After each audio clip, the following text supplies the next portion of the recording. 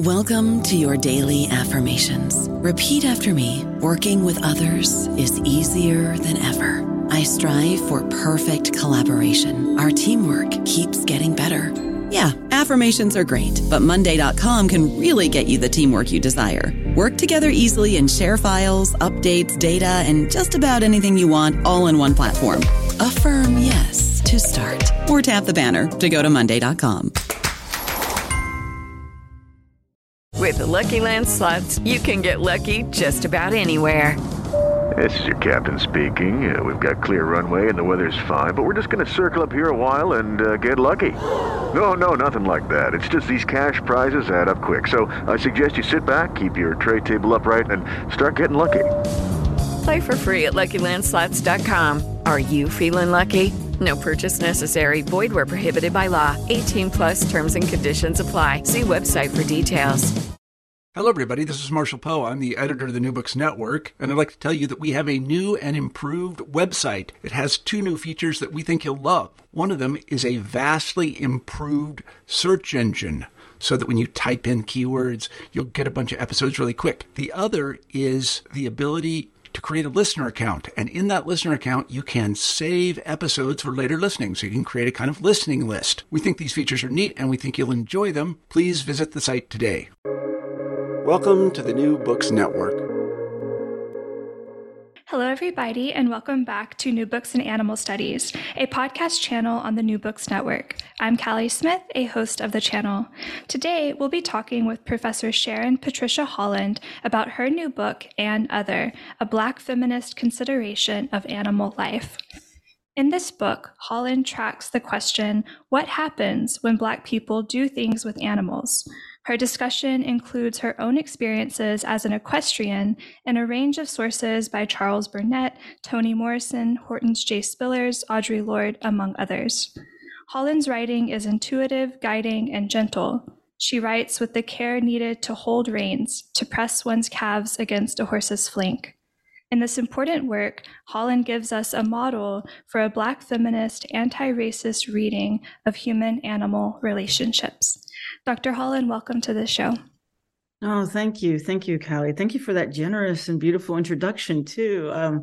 Yes, it is kind of like riding a horse, isn't it? It is. And it's the cover of the book, too, is, I think, a really beautiful representation of kind of the spirit of your research, where you have this young girl and the reins have just, fallen over the front of the horse, and she's looking right at the viewer, and they just seem to be having a really lovely moment.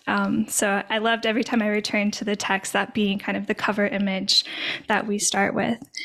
Yeah, I was really lucky to have it. My friend Judy Raphael is an amazing artist, and basically told me, I have something I think you might want. Oh, that's artists as friends. That's wonderful. That's really special.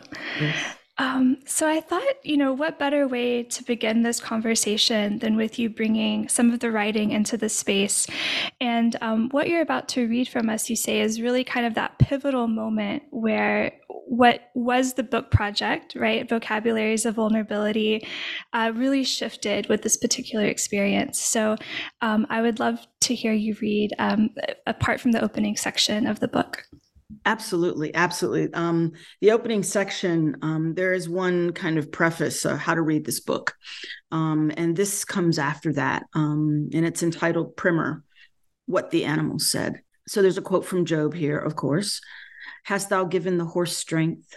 Hast thou clothed his neck with thunder? Accident. How dare I write to you about accident before love? The autocorrect for oxycodone is oxymoron. I will have to tell friends that my trouble is not a literary one. The ground comes up quickly below me, and I am not stunned, but indignant. Fuckity fuck. Am I really going down? Where is he? How far to my right? Will my outstretched leg catch his panicked hindquarter? This could end very badly, I think.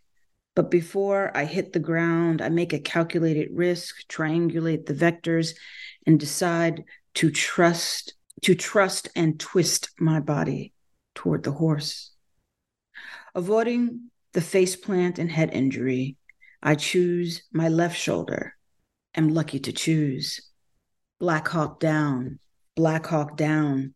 I spring up. In the corner of my eye, I see the foamy back end of PD, all 16 hands moving away from me at a long stride canter, and a few bucks thrown in for good measure or for scorn. I cannot say, because he is not mine, and at this point will never be.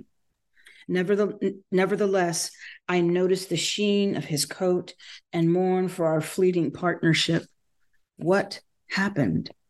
An oxymoron, up, down, slowly faster, unseated rider. I get up so fast that my trainer cheers. I turn to her after seeing Petey galloping down the far fence line, and I raise my right arm for the thumbs up. When I go to lift my left arm, something between brain and shoulder breaks down. I point to the general region of my collarbone and shake my head. Her voice begins to come from far away. I am broken, getting high on my own personal stash of endogenous morphine. Help! To Morristown Regional Hospital for the verdict. I am indeed broken, a wing that cannot be fixed without incident. My x-ray is a vision of small bones shattering like glass. I need to see a specialist. I hear the soundtrack to The Bionic Woman playing in my head. I will finally get to meet Lindsay Wagner. I smile. The Demerol begins to make me drool. I tell my trainer that I love her, really, and the nurse too, and the little boy by the front desk who stares at me in wide-eyed panic, clutching his mother for dear life against the woman with the shredded shirt and paper bag of hydrocodone and the mud stains down the left side of her riding pants. I will have surgery in 5 days. In the interim, I teach my summer class in a sling, cook dinner for a friend, reminding myself not to move my left wing that little half-inch to the right. I forego all attempts to read as I have the attention span of a 12-year-old. I am pleased that my masturbating hand is still good. My left eye now possesses a horse's vision. I see my enemies from 2 separate flanks, and rapid movements make me rear. Recipe for repair of a shattered wing. Do I want a long pin or screws in a plate? The latter. Do I have people who can be with me before, during, and after surgery? Absolutely. Am I allergic to any medications? What? Do I intend to ride again? Yes. Am I insane? Probably. My surgeon comes in, and with military precision, he marks the spot where the incision will go, noting the fall of my undershirt. He wants to make his mark, but not leave it. My sister flies down from Boston with my nieces in tow. The Facebook post from the oldest reads, "My crazy auntie got bucked from a horse and we have to go take care of her."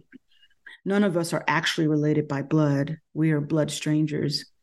24 hours after surgery, they walk into my bedroom with the quiet hum of the ice machine circulating, pumping what is now lukewarm water to the wrap under my arm and around my bandaged incision. Use of this device cuts down by 50% both pain and swelling after surgery. I am a mess of sheets and blankets in the apathy of anesthesia, ringed by a halo of oxycodone. They are worried. How many did you take? No, really. Shite. I am a purist and unused to narcotics. The youngest climbs onto the bed, dragging along her father's iPad.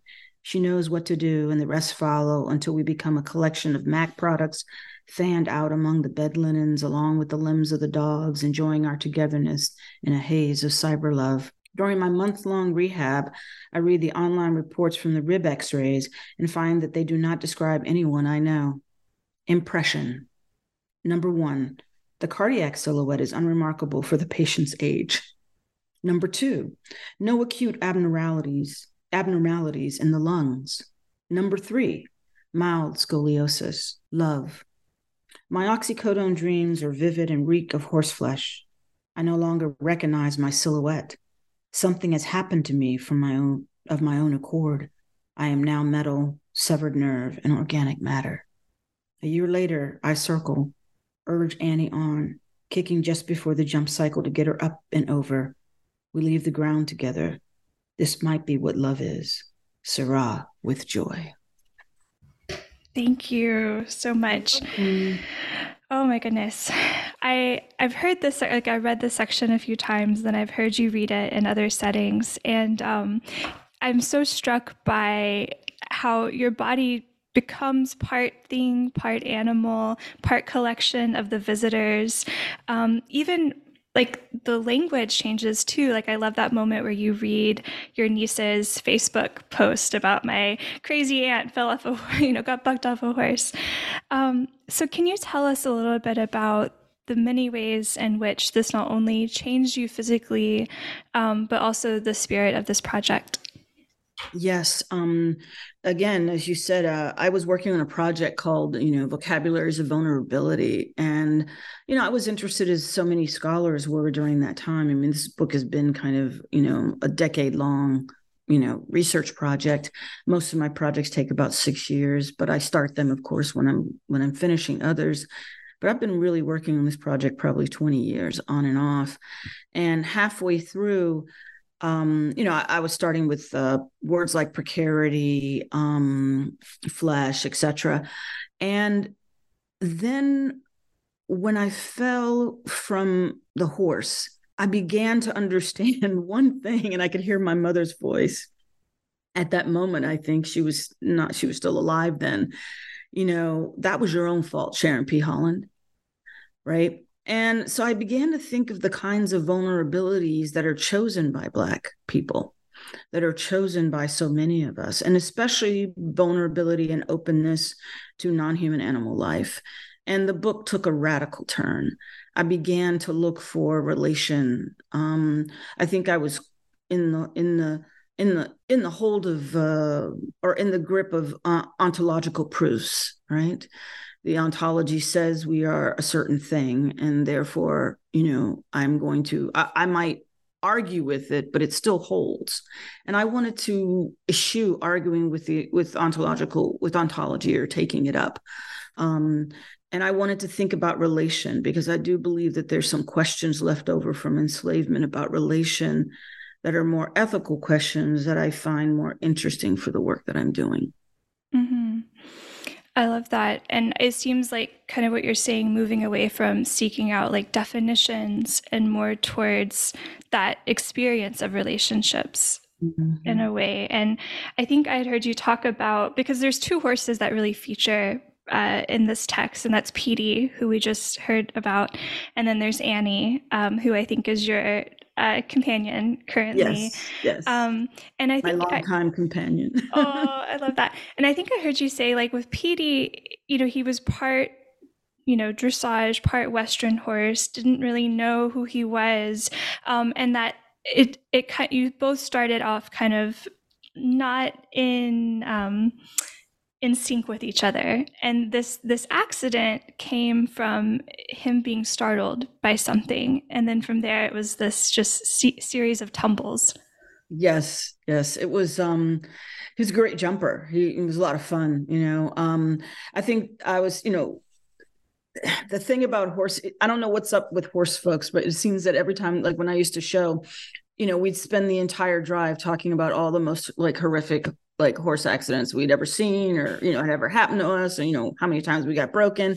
And I think that was just a way to deal with the nervousness. It's a lot to take a very large animal to partner with a very large being and trust them. Mm-hmm. Because once you hit the air, you're not looking at where you're going, the horse is. And so you're both doing work for one another. And, with Petey, he didn't know who he was. And, the thing is trust your intuition. I was basically, put my hand on him. I was just like, easy boy, let's just do this. But we also, my friends and I were laughing, and we're like, why do we always go for that last little bit? The runner, all athletes, the runner says, I'm just going to do a couple more blocks. You get injured. The thing you learn as a rider very quickly is when you have a good cycle with a horse, even if you have 10 minutes on your lesson or 5 or even 15, sometimes you're like, that's it. Mm-hmm. I reached a really good point. We have done the thing we wanted to do together. Riding has taught me when to stop, mm-hmm. when to feel the sweet spot. And it's human being that wants to replicate it right away. It's human being that wants to move in a particular way. And maybe that's toward mastery or perfection. And so, when I think about getting thrown from Petey, I'd already decided I didn't want him. And guess what? He knew it. Mm-hmm. There was a possibility in those first couple runs, but By the time we got to that last one, that was just for shits and giggles, as they say. And then he was just like, here's what I feel about like you're just hanging out with me when you're not really interested in me.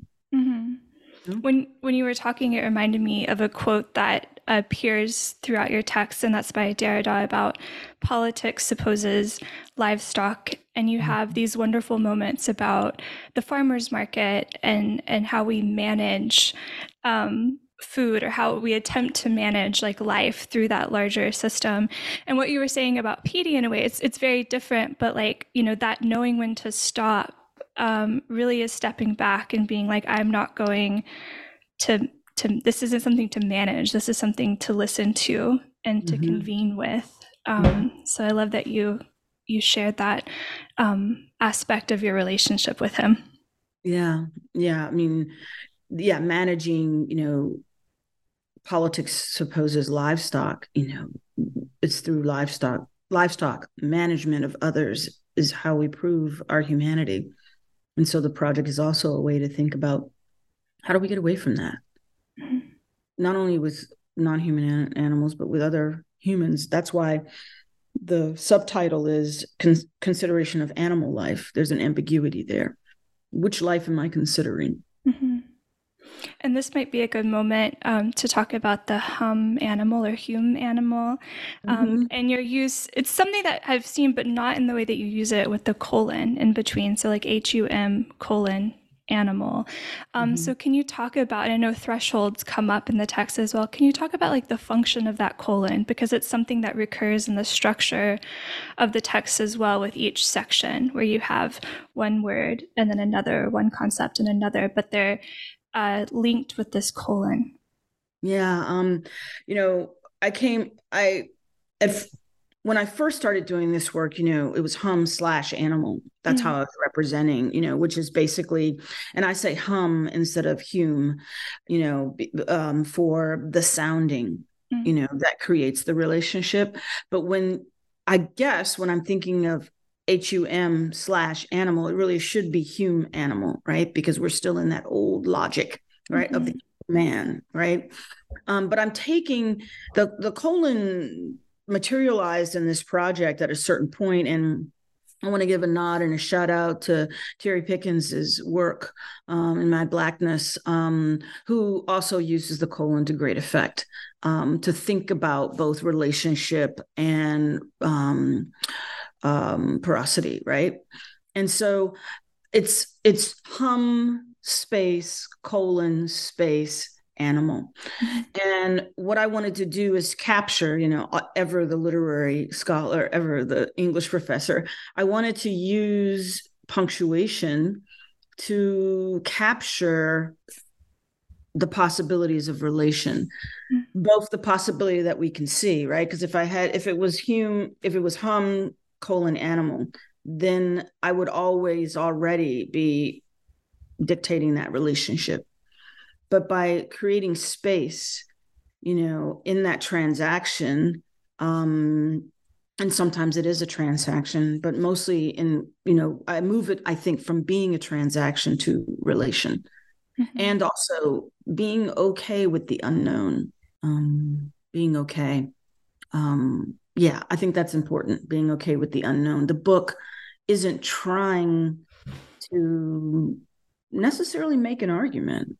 The book is trying to open up a space. One is trying to redo and reclaim certain histories, right, of Black presence in, the making of our understandings of non-human animal life. And it's in following the lead of Charles Burnett and Move and Move organization and other women who are equestrians.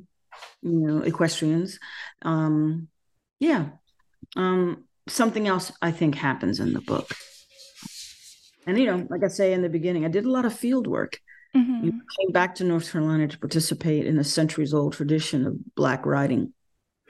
And I love that, like, field work, not just like sitting at your desk reading and writing, but actually physically being out there in the space. And since you mentioned, so you're based in North Carolina, and my understanding is that your family has lived there for many generations. Yes, you're nodding your head. Oh my gosh. Yes. Yes, we have. I mean, more than I had first realized. And I can tell you a little bit about that story. Yeah, please do. And I think, with that, there is this, why being an equestrian is so important to you. And as you write, like thinking about the America's quote unquote sport of horse racing, we think of that as being like a very white space with Seabiscuit and, all the different, adaptations and histories of that. But it really began with African descended people on the backs of horses. So yeah, your family history, and maybe even as a dovetail, the history of, being an equestrian in America. Yes. The most, I've always, when I decided to come back to North Carolina one day on a very cold platform, train platform in Chicago, probably in 2006, 2007. I was like, I was freezing. The train was late. And I just said to myself, I want to go home. I just want to go home. And I've always told my students that, my family is probably, 4 generations, North Carolina, but actually, at the close of this project, somebody contacted me, who is a relative, contacted me on my university email and said, I think we're related. I think we're cousins. And I would love to talk to you. And turns out I had a relative who died in Lewisburg in North Carolina in 1881 at 105, which puts them at the Revolutionary War.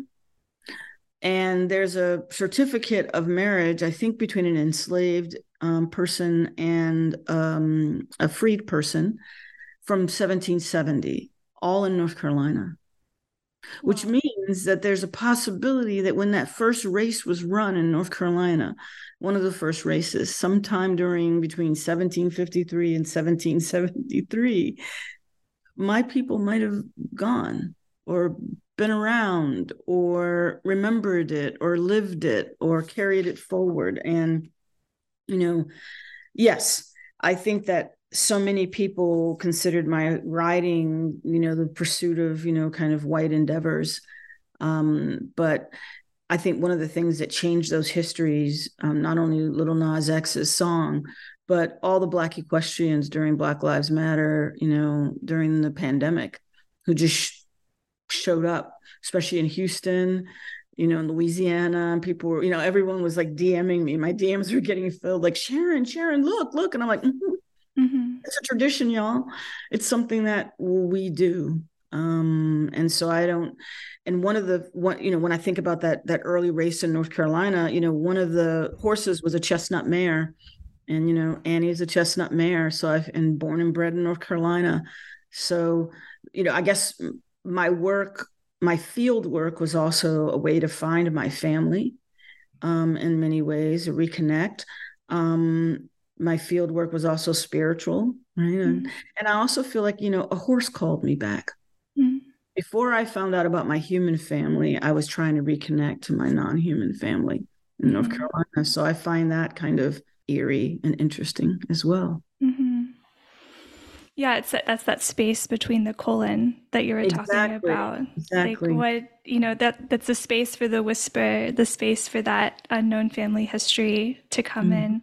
That's amazing that even in just a recent period, you've heard from another relative. I know. And they had a reunion in Raleigh and I wasn't able to go because of events on our campus, the shooting of a professor on our campus earlier in the week. And I just was, I need to be home, but I'm going to go next year. They're going to be gathering in New York. It's the Greens, and really proud. My grandmother was a formidable force in my life, and she was a green girl through and through.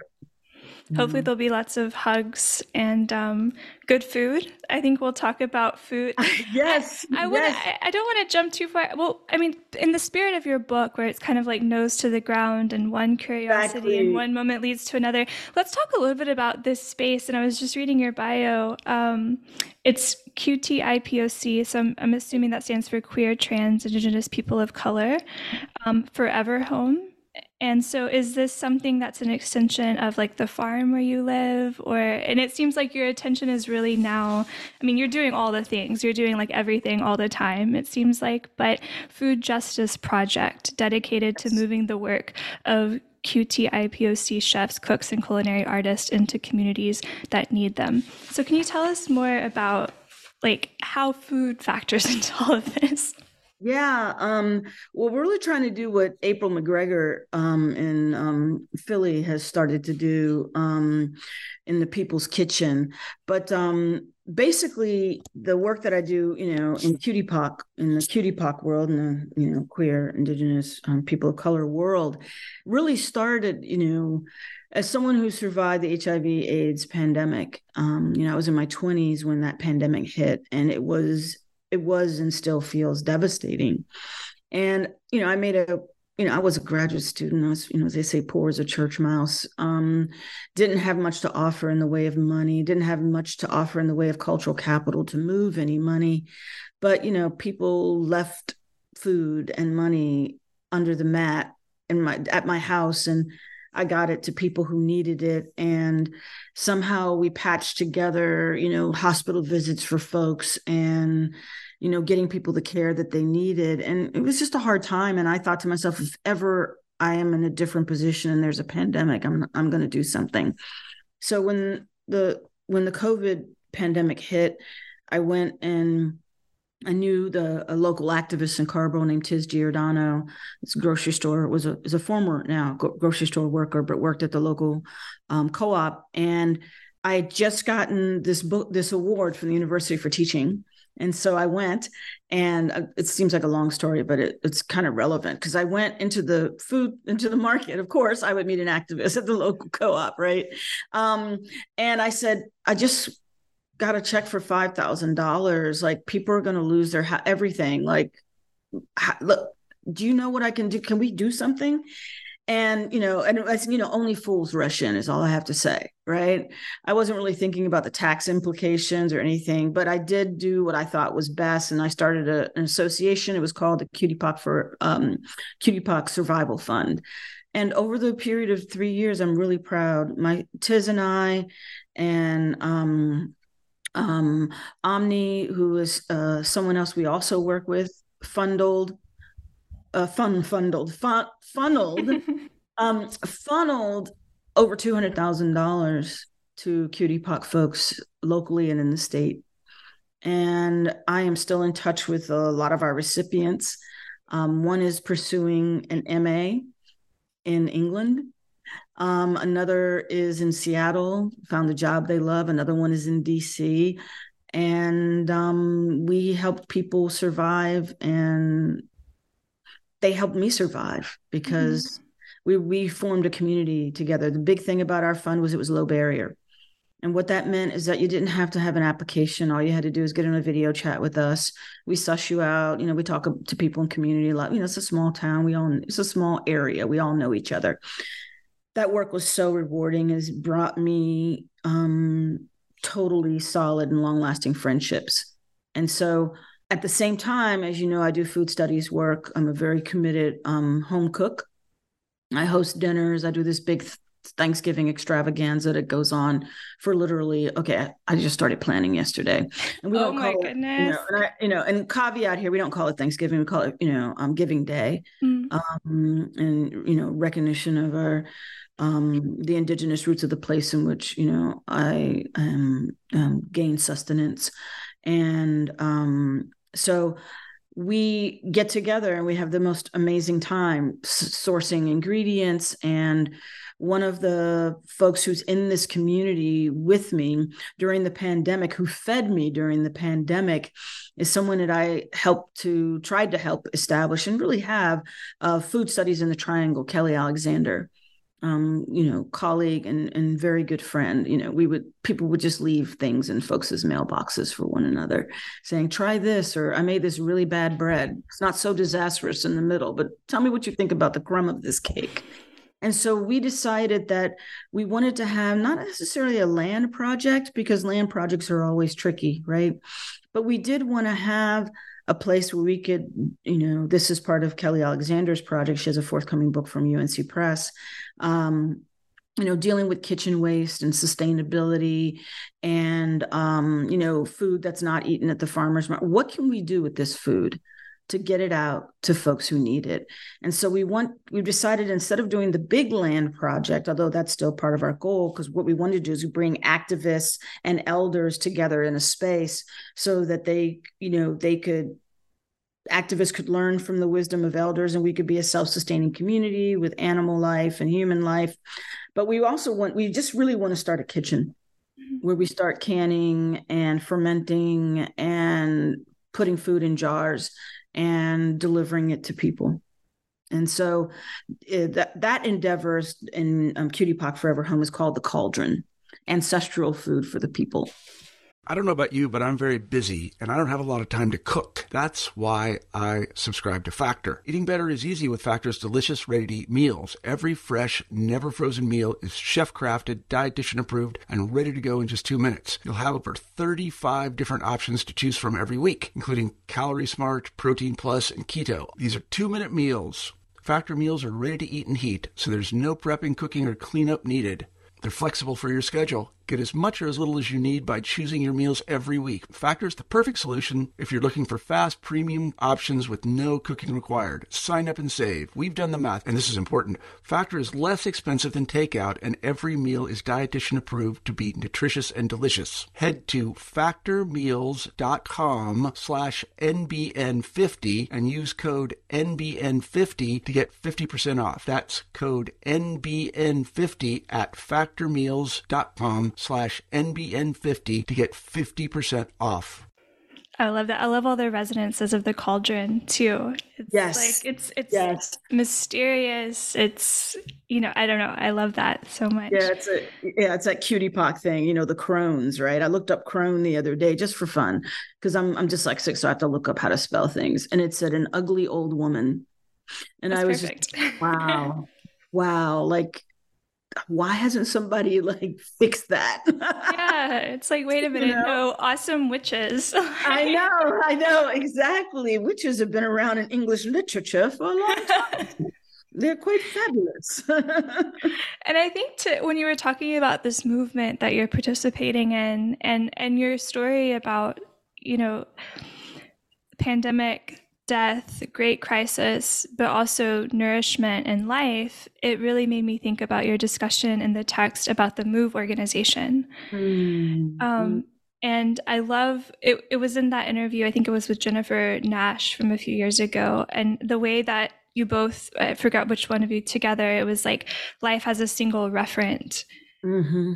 And that made me really stop. And the MOVE section was, all the sections were wonderful, but I really learned so much that I did not know about them. And I think for our listeners, maybe it's an unknown thing that before PETA, like a full decade before even People for the Ethical Treatment of Animals, there was the MOVE organization, who were not just an animal rights group, they were like a life liberation group. And so Total liberation. Yep. Would you like to say something about how, your research for the MOVE organization, there's a lot of great photos that you include in the book as well that has the dogs and children and adults, living in these communities. And yeah, just why the MOVE organization features in this conversation for you. Well, thank you so much. I have to give Michael Hames Garcia credit. I was reading the introduction to his book, and he just mentioned that, I knew about MOVE. Everyone knew about the May 1985 bombing, of Osage Avenue by the mayor and the city of Philadelphia. And he said, MOVE was an animal rights or animal liberation organization. I can't remember the exact quote, so apologies. But, and I was just like, I didn't know that about them. And so what I did in the book is, there's all kinds of things you can say about what what Move became, right? In the Osage Avenue iteration, etc. But I was very much interested, and I'm very much interested in their genesis. What did they come out of? What did they believe in? Whom did they advocate for, and why? And so my focus in the archive in particular was almost exclusively, although I, quoted from a lot of the interviews in the commission's papers, right? The PSIC, the Philadelphia Special Investigation Committee, Commission, sorry. And then, so I looked actually in the Powhatan Village papers, like any iteration of Move before 1978. And basically one of the Move members says in an interview, Move is about life. Life is a single referent, which is like not to say that there's a hierarchy, right? They were famous or infamous, for having, not killing pests in the home, for not putting out rat poison, for letting their children go naked in the yard with dogs, for them, for being vegans, for natural childbirth. And I guess what I wanted to do is, and so many books written by them don't use their own voices about what it was they were trying to do. There's a beautiful moment in one of the commission interviews. One of the Move members says, in the beginning, Move were the happiest bunch of people you would ever want to meet. And the crack in her voice when she says it, I think that I laughed. I said, I bet you $5 at the library staff at the Temple University Archives called me the weeping professor. Because, I would just be reading and just weeping, mostly for my little girl self, who, would have loved to have known, who felt very deeply about species and about other beings. And it would have been such a boon to my spirit to know that Move was thinking in a parallel sense. And so I feel like they are known as a Black liberation group, but I want to give them their rightful place as an animal liberation group. And I actually want to contend that PETA was an animal rights group because they were interested in the animal's right not to be abused in laboratory testing, but Move did protest at puppy mills, circuses, and zoos, but they also practice a certain kind of living with, a certain kind of revolutionary liberation, not for everyone. I can just see my mother's reaction to Move if she were still alive, right? She's a very bourgeois subject. I just wanted to say that, regardless of how things end, everything has a beginning, something that's really vital and interesting. And I wanted to return their history to them, to give them their place. They were doing something that moved the discussion of animal life forward, at least for me. No, it was very moving, and I could, feel the emotion with which your research process was, like in that section, and then looking at the images that you selected, and it made me think about, Elizabeth Bennett, Vibrant Matter. Yeah, right? Jane Bennett.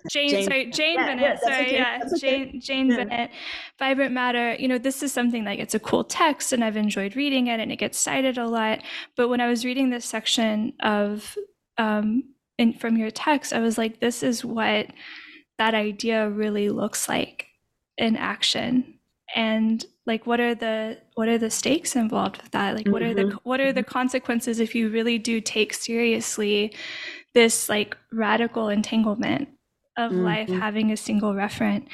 And also going back to your idea of vulnerability, in different sources that you have when African descended people are made vulnerable forcibly, but you also show moments where vulnerability is chosen.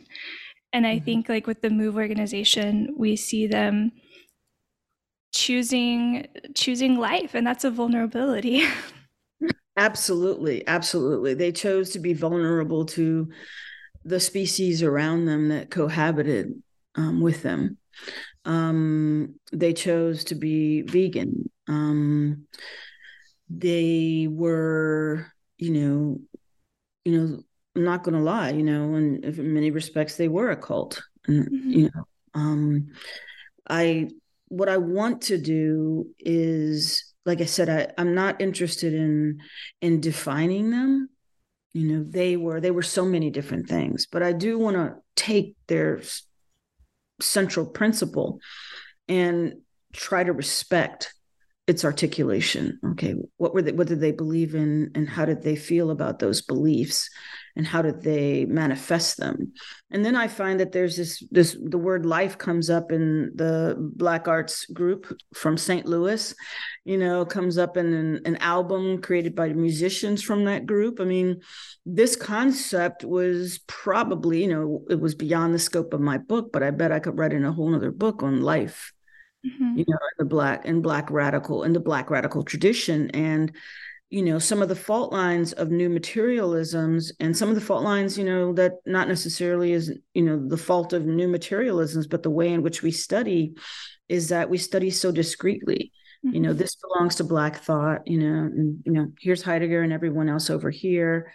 And here's feminism over in this other place. But if we would borrow indiscriminately, if discretion wasn't our goal, we might find that we're having very similar conversations.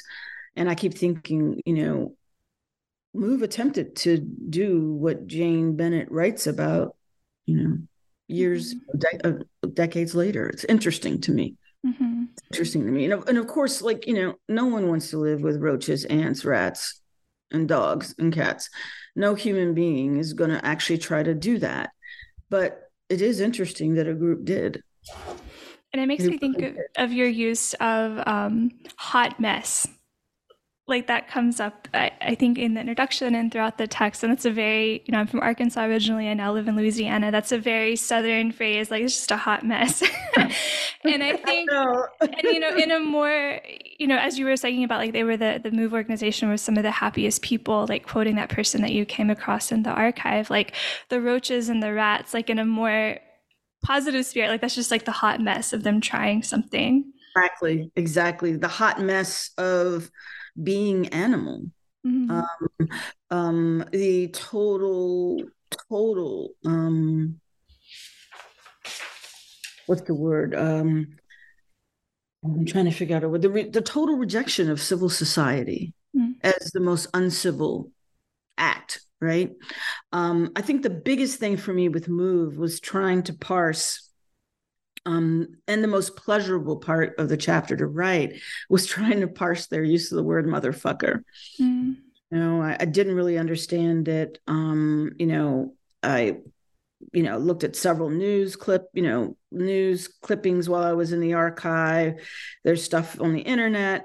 But what I love about the writing process is how organic it can be. And so I sat with the archive. I brought it back home.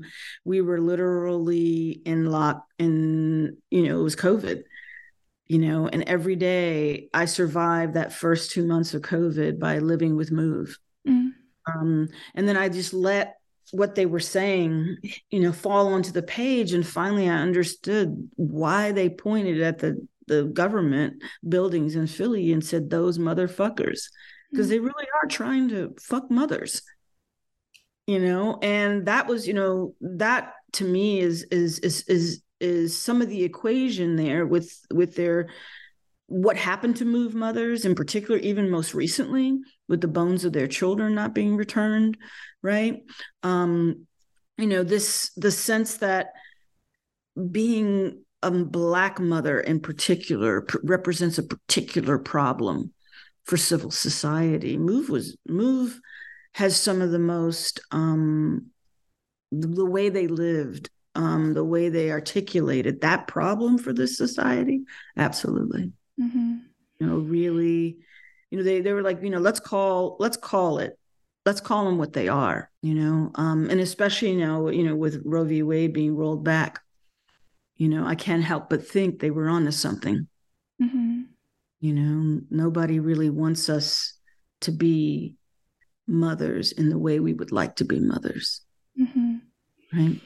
This is making me think about your discussion of Toni Morrison's A Mercy, and of course, like Florence's mother and that decision and the text of, Florence doesn't really ever, she's cut off from her mother and holds a lot of questions and resentment towards that decision. But of course, it was done from her mother as an act of, care and survival and safety. But again, kind of that like just severing of, especially like Black mothers cannot have the pleasure of mothering often because it's so treacherous and dangerous in many ways.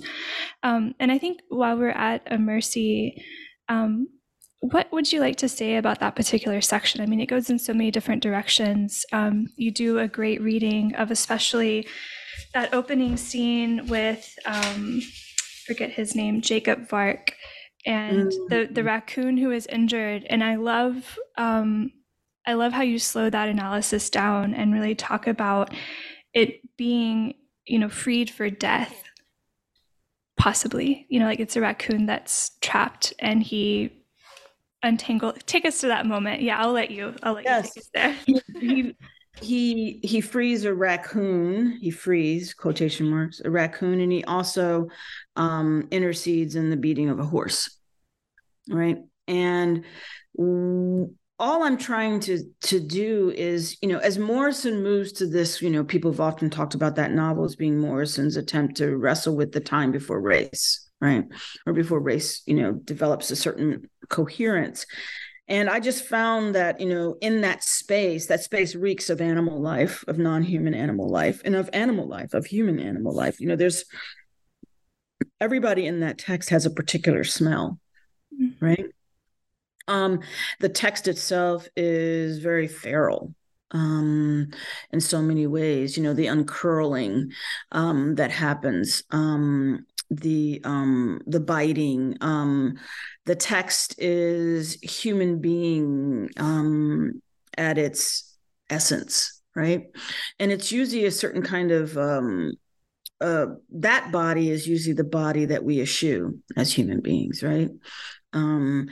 What makes us human is that we are not beasts, right? And we can manage them, right? And so really I thought of A Mercy on so many different levels, but I loved, anytime there's a horse in a book, I'm game for reading it, right? And I love how, and I can always tell whether an author has actually done research about like writers or actually talk to someone who writes, or if they haven't, like there's some silly things in books and I'm like, that never happened. That person would be on the ground, but I was very much interested in also thinking about sovereignty, which is so fraught in indigenous and Native study. And I think by thinking of the sovereign as not separate from the beast, but the beast itself, then we have something else to wrangle with, right? We have something else that's a little bit more capacious, that's present when we're trying to align understandings of, a time before. Yeah. It was a chapter that I wrote probably, when I think about all the other things in the book, it was the first piece that was written. Interesting. Oh, wow. Yeah. Especially, isn't that interesting how the first thing you write, you find your way back there, like through the into the book? Yeah. I've been working in Indigenous and Native study for the bulk of my career, and always wanting to think with indigeneity, and to ground my work. So that text, and I love it when a very famous writer, I love working with writers who are very well known, who create characters that folks are like, not really sure what to do with that one. I'm not sure if I like the characterization. And so what I decided to do is that's kind of where my mind goes. I'm like, I'm going to go to the thorny thing. I'm going to go to, what does this mean that Lena has no people? Mm-hmm. What does this mean for the beginning? What is this erasure? What is Morrison trying to tell us about this moment? Mm-hmm. I love that. And when I was thinking about, often with the context of this channel, it's animal studies, and thinking about how Blackness in general is always in this weird periphery. And you even talk about, you say like animal discussion in philosophy falls into 3 categories. And I'm taking this from your text. Mm-hmm. Focus on domesticated animals, 2, no mention of the animal, and 3, relationship with pets.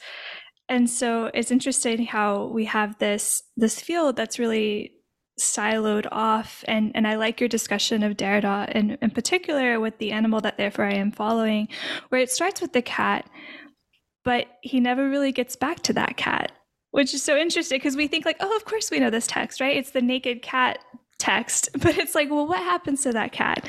And I like how your text, you really lean into that. It's a naked cat seeing the naked philosopher, seeing the cat, seeing him naked. Yes.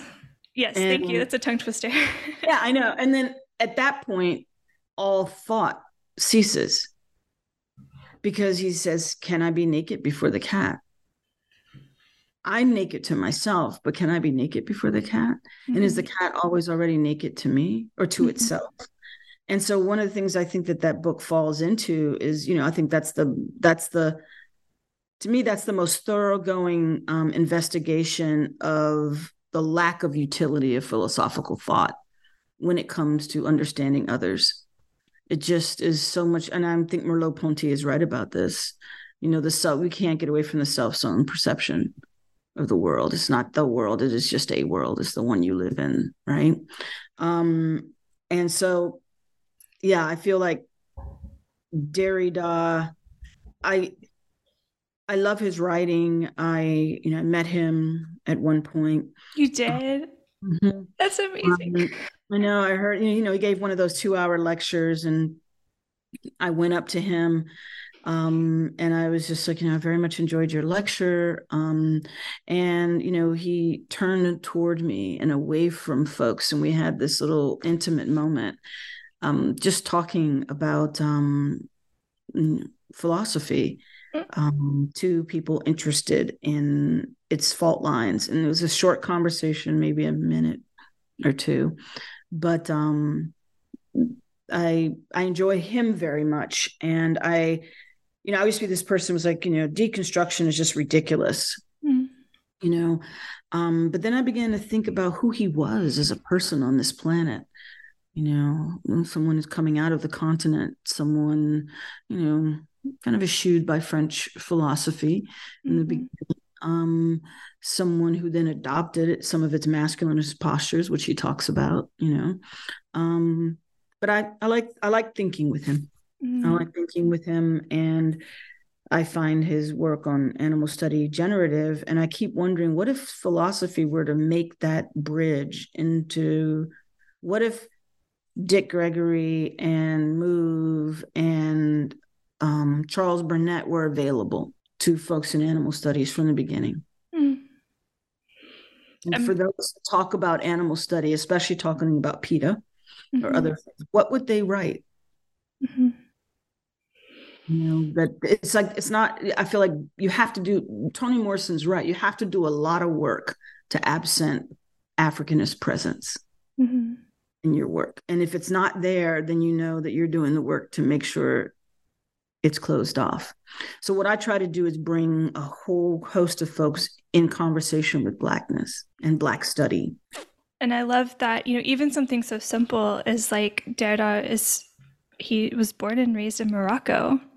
But we think oftentimes if you go to Wikipedia or whatever, like famous French philosopher, and, and kind of thinking in general about what these erasures that we're seeing, not just in animal studies as a field, but like this siloing of not going to Charles Burnett's films, not going, bringing Burnett and Morrison together. And I think that's what, you said that this book really lacks like a specific argument, but I don't know, I really loved reading it as like a syllabus in a way. Like I felt like I was taking a course from you where it would like, I would read a section, I'd pause, I'd go to the Criterion Collection and watch The Horse. Yeah, it's a beautiful film. It's so beautiful. Beautiful film. It's like every time I see that film, I just weep, you know? Yeah. Yeah. And it's, you know, also I want to get away from representation that is always, or the book tries to do one thing. It argues for constantly moving away from centering the human. You know, whenever I get close, I try to say, well, what's the other line of sight here? And I think something that I'm actually getting ready to write about, I wish it had come out, but Isaac Julian has this amazing exhibit, not necessarily exhibit, but a film, right, that was presented at the VMFA, Virginia Museum of Fine Arts. And I'm embarrassed because I don't have the title here with me, but it's a film about Frederick Douglass's life. Mm-hmm. And there's a moment of him as an orator and, you know, a moment of his wife weaving, you know, all these different scenes on, I think, 3 or 4 screens. Mm-hmm. And, you know, the room is dark. There's 2 benches and these screens are huge. And they're, you know, so you have to pan from one to another. And each one has something different on it. And sometimes they align. And at the end, there's a picture of Douglass, I think in Ireland or Scotland. And like myself, he was, you know, Scotch-Irish descent. And, you know, I got tons of Irish on both sides of my family. That's where I get my name from. And he's standing he's on a horse.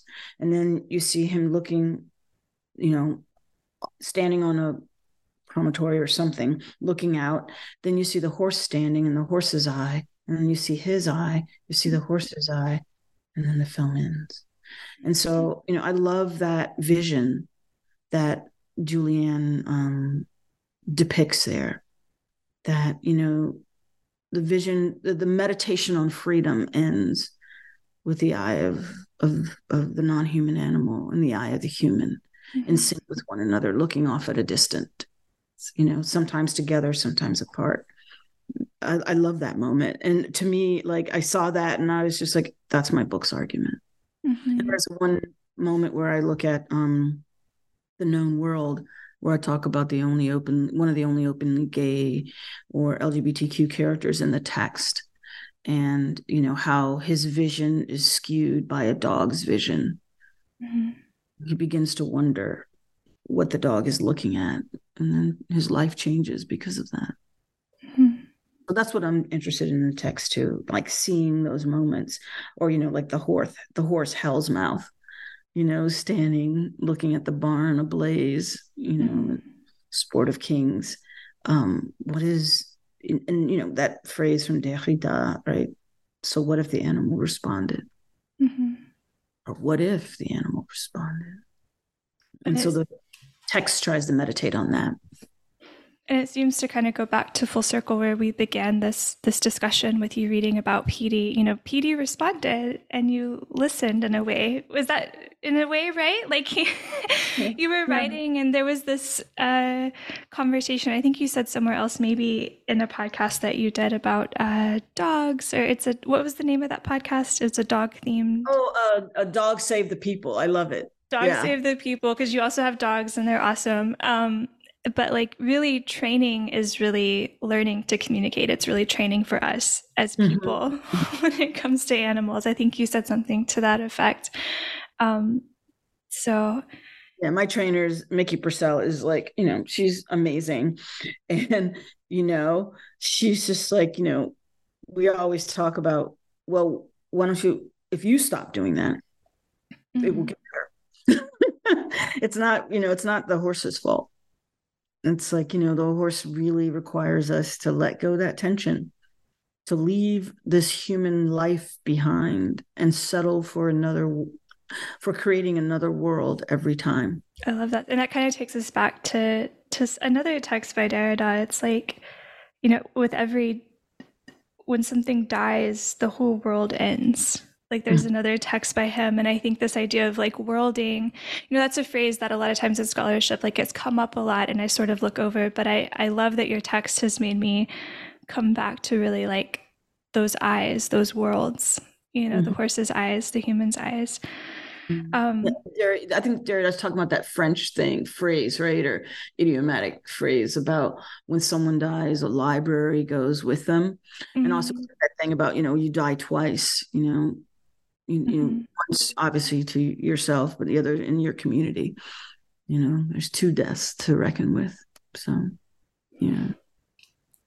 As we kind of start moving towards the close, I do just wonder, like, what are some ways that you would be excited to see this book being used in the many different fields and the way that they intersect in your work, like American studies, film studies, animal studies? Because of course, for me, like I said earlier, this really provides a model of bringing all of these things together. And you've been teaching for many years. What would be some exciting ways that you would love to see this text used? Gosh, that's such a great question. I would like, I wrote this book to challenge us to think differently about Black study. I would love to see it being taken up in Black study. I think the question that opens the first chapter opens up with 12 years a slave is an important question. That the leftover questions about slavery are ethical ones. And in many ways, Afro-pessimism begins, at least in Wilderson's work, with one of the most fundamental phrases there in the beginning, which just rocks me every time I utter it or every time I go back to the book to teach portions of it. And he says, what kind of a world responds to an ethical question with violence? And, I feel like that sentence really gripped me. And and that's part of the reason also why I knew that the vocabularies of vulnerability only instantiated violence, right? By, adhering to its repertoire. And I wanted to create another vocabulary, right? I would love for folks in feminist study to take the questions about gender and motherhood in particular seriously in the book and take them up. At one point I asked, who were Mu's children, or who were Mu's children? Who are Mu's children, right? That we don't know how many dogs were killed, or, in that house, dogs or rats or roaches were killed in the bombing of that house, right? But we know at least one was the one on the porch, right, in Osage Avenue. That's in the picture. I would love for folks, I think you're right. It's like a little syllabus, or like kind of like the anti-animal studies, or how to think about animal study very differently. How to take some of its core texts and massage them for other kinds of work. How to take Black contributions to animal study seriously, right? And I always say, every time I give the talk, I say, but the one thing I want is to really have people to stop giving PETA all the credit for our discussion about animal liberation forward. Not that I'm against PETA in any way, shape, or form. I just feel that, white movements always get, especially ecological ones, always get all the credit for making our relationship to the natural world. Dick Gregory is considered elsewhere outside the confines of this nation as one of the fathers of, and veganism. When you look internationally, everyone knows who he is. We don't even know very much about him. When I go to my classes, they're like, who? And I'm like, he was an Olympian, a comedian. He was an amazing person. And his family, still is around in DC. And I really wanted to, one of the things that COVID prevented was me going to look through the archive that his son has of his papers, because that was going to be, and the other one thing I wanted to do is I wanted to go to, gosh, I'm forgetting her name right now, but I wanted to go to Vicky Hearn's archive at the Beinecke, She was a professor at Yale, died very young. But I'm still going to do those things. Maybe there'll be a follow-up 2.0. But how do I want it to be used? I want people to expand their syllabus in Black study, expand their syllabus in feminist study, expand their syllabus in animal study. Mm-hmm. So, okay, listeners, that means get this right now. It just came out this August. It'll give you so much to enjoy for many, many months and years ahead, whether you're teaching or just interested in these topics. I absolutely encourage you to do that. So, Professor Holland, wrapping up, what are you, I think you're always thinking about a million different things, but what are you currently really excited by and pursuing in your research? Yes. Right now, I'm working with an agent on a book that is part recipes, part memoir, part food studies, a chronicle of my life with food, which you can see on my blog to some extent. Some of those pieces are going to be in the book, but I'm really excited about that. I finally get to really just stay in my joy and think about food. And it's kind of in the style of MFK Fisher, one of the prominent food writers of the 20th century. I also am I'm really working seriously on the cauldron, with board members, Kelly Alexander, and others in town to try to get secure a space, get a grant, secure a space, and start doing the work that we want to do to prevent restaurant waste, food waste, and to put food in the hands of people who need it. And then the other one is an art project. I'm an avid collector. I have been for some time. I'm very much interested in outsider art. I have Bernie Herman, my colleague at UNC, to thank for that. I've written a couple of articles about some outsider artists. Lonnie Hawley, Ronald Lockett, Purvis Young, among others, Samuel Doyle.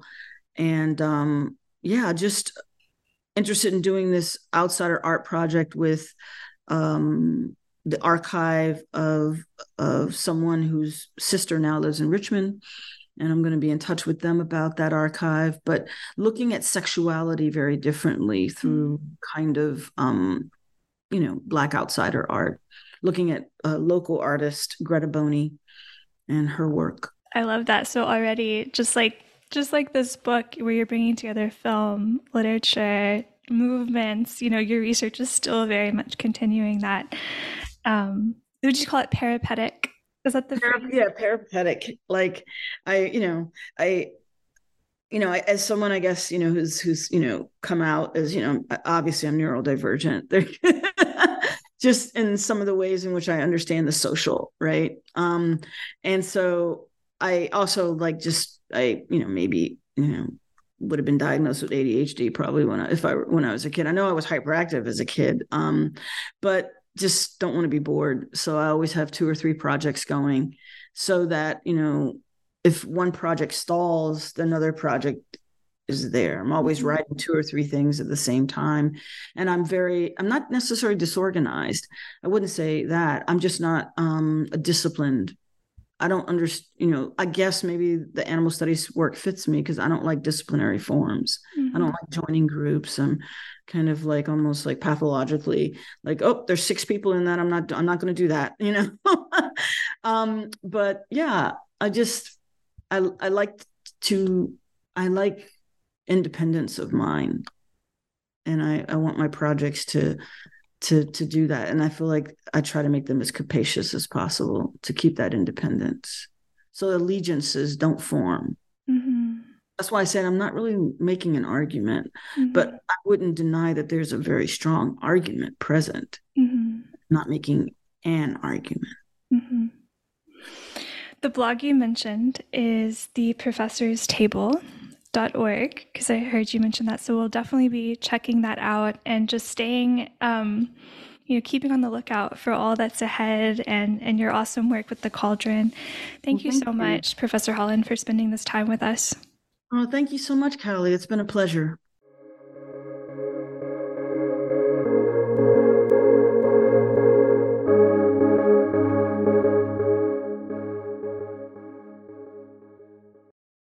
Hello, it is Ryan, and we could all use an extra bright spot in our day, couldn't we? Just to make up for things like sitting in traffic, doing the dishes, counting your steps, all the mundane stuff. That is why I'm such a big fan of Chumba Casino. Chumba Casino has all your favorite social casino-style games that you can play for free anytime, anywhere with daily bonuses. That should brighten your day a little.